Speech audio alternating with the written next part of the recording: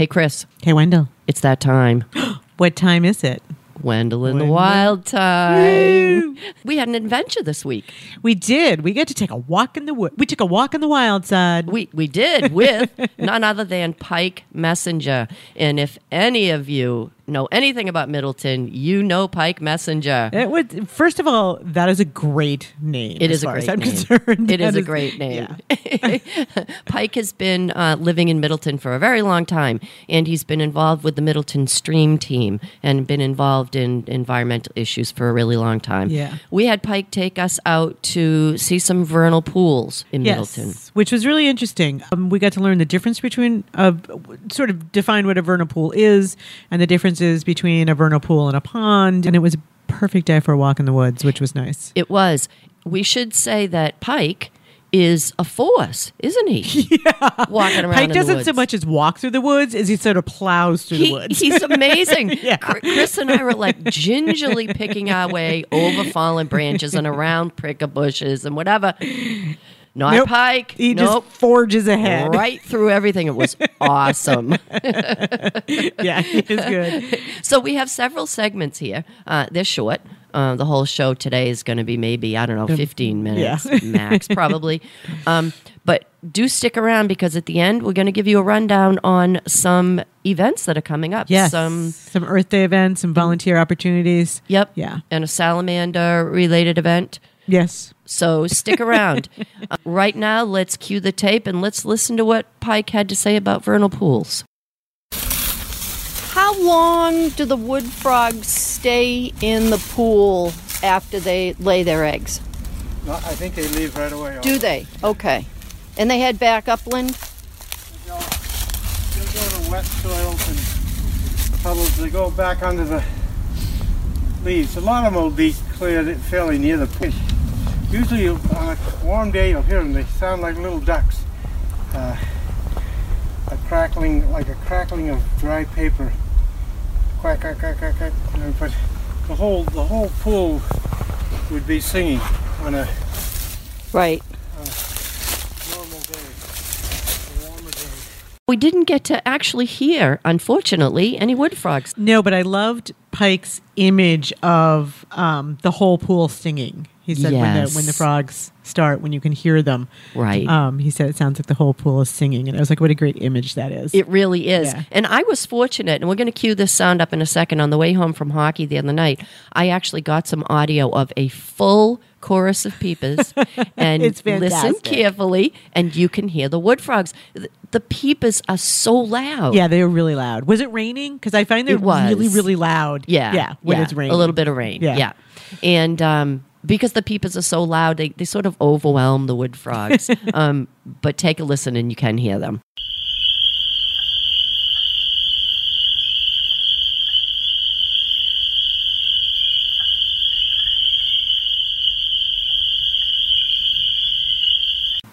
So even though we weren't able to hear the wood frogs or see the wood frogs, we did find the eggs. Yes, we did. We found a lot of eggs. We've had a lot of eggs. And if you go to our Facebook page, you can see some pictures of what we're crowing about because we got very excited to see the eggs. When the light hits them, you don't see them at first, but when the light hits them a certain way, you go, wow. And you realize that what you think are like ripples on the water aren't. Those are like massive amounts of eggs. Yes. The frogs are taking over if all of those live, by the way. Right, Yeah, yes, there's a lot right. of eggs.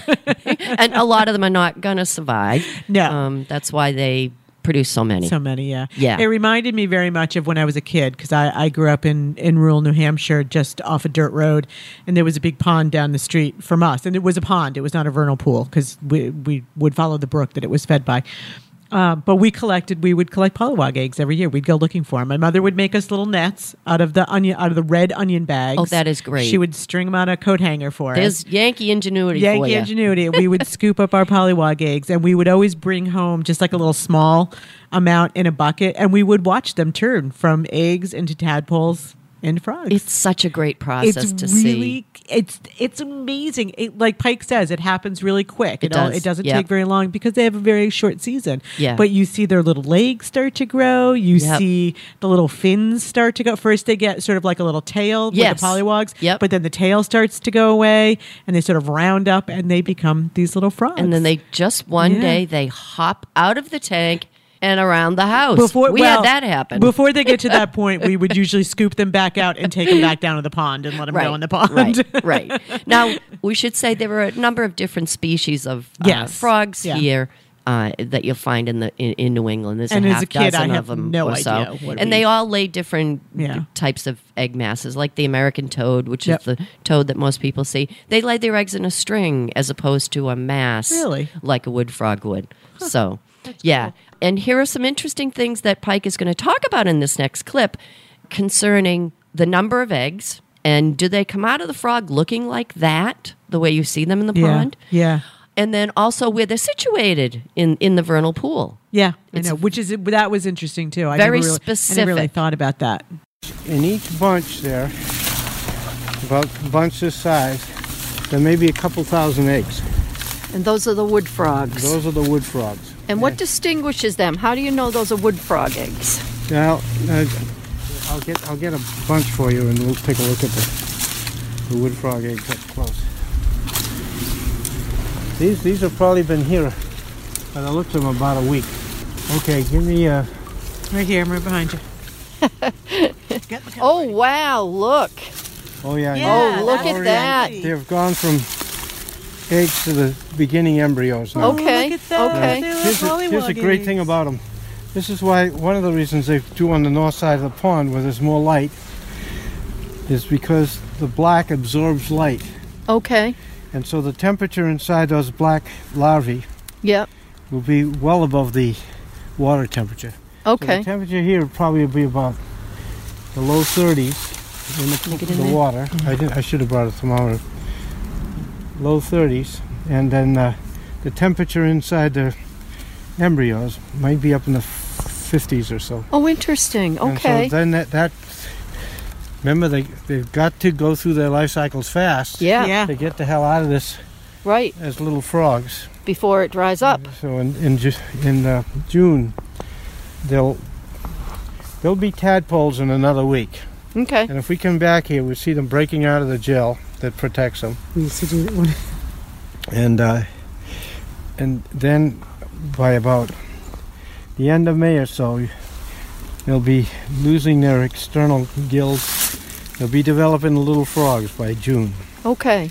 And then they go out and live under the leaves or wherever.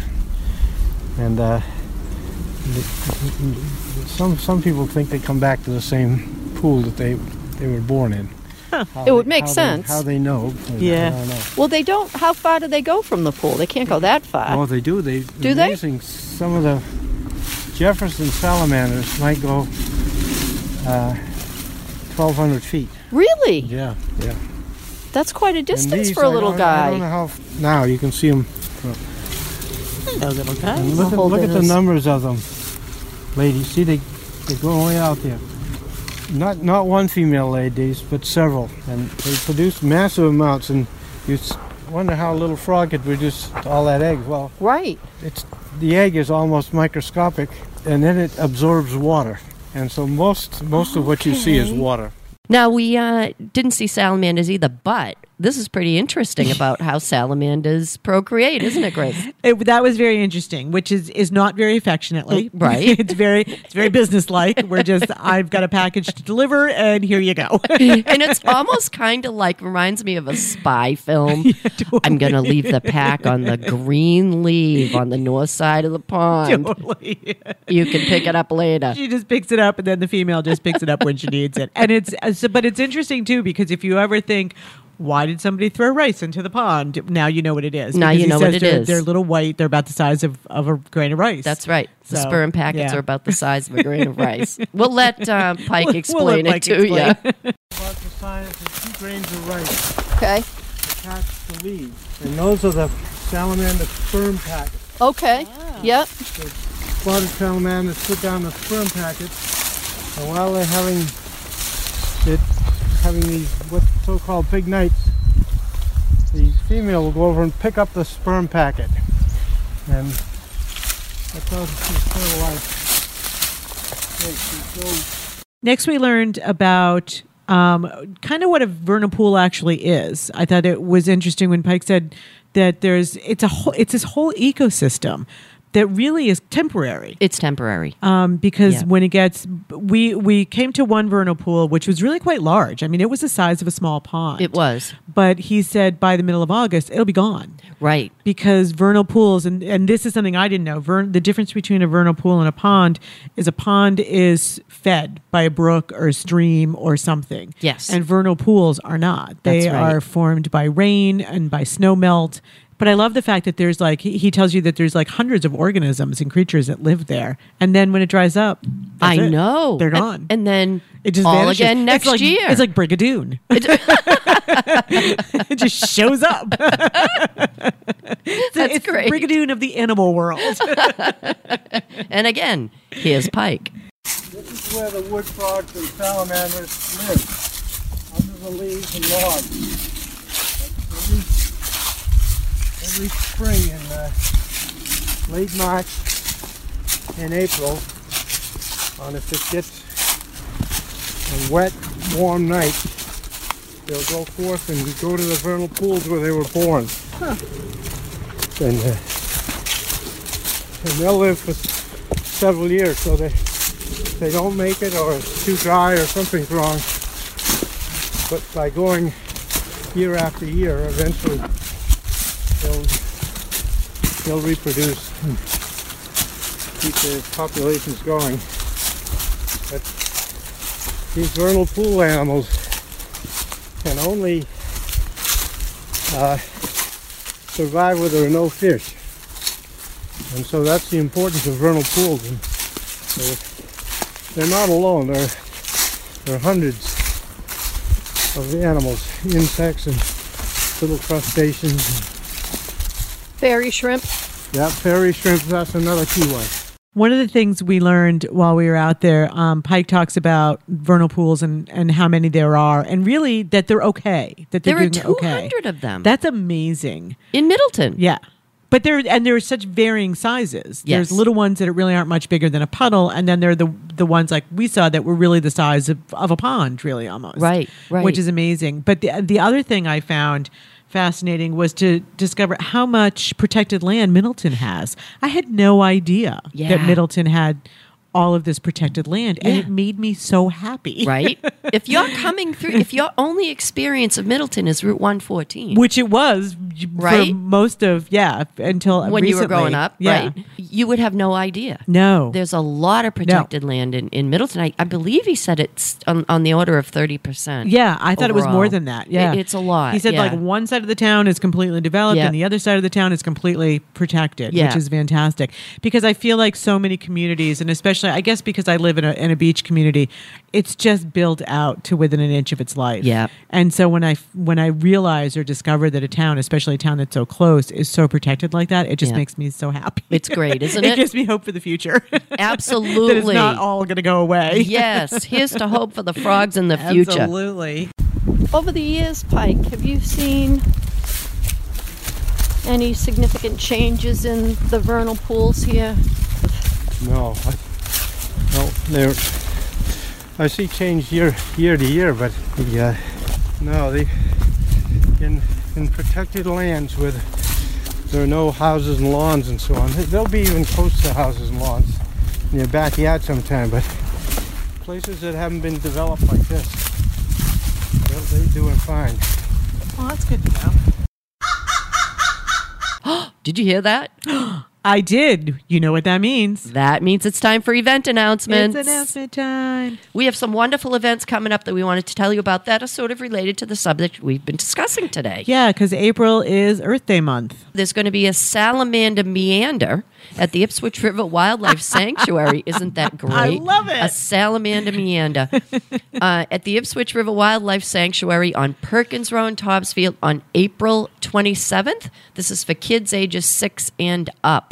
Mine are mostly Marblehead related, but there's Earth Day at Lead Mills, which is nice because it's Marblehead Salem. It's the Marblehead Conservancy Trail Committee will host its annual Earth Day celebration on Saturday, May 4th from 9 a.m. to noon at Lead Mills, which is on Route 114, and it's right on the Salem Marblehead line.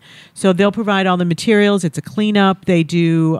They also plant wildflowers. One of the things they've been doing at Lead Mills is they've been trying to bring back natural flowers there. Yep. So every year they plant a different section and hoping to coax them into growing. So they'll provide all of the material and just bring a pair of gloves and wear sturdy shoes. And you can go to marbleheadconservancy.org for more information on that.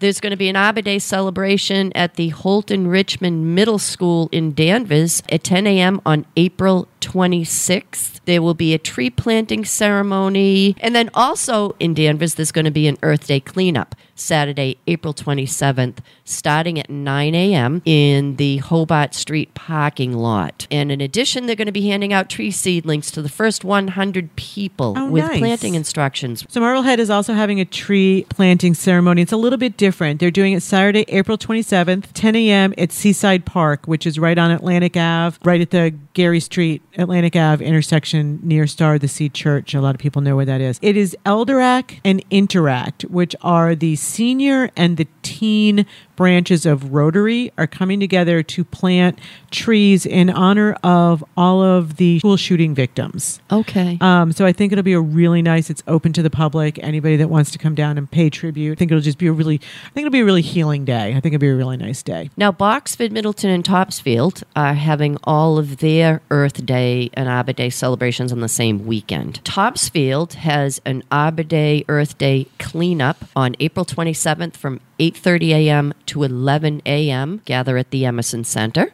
And then they're also doing their Earth Day celebration the same day from 10 to 12:30 p.m. at the Gould Barn and on the lawn. Boxford is happening April 27th from 11 a.m. to 3 p.m. Gather at the Town Hall and Recycling Center on Spofford Road. You will be going out to pick up trash as much as you can. Nice. People will receive free Benson's ice cream. That's I would do that for ice cream. Yes.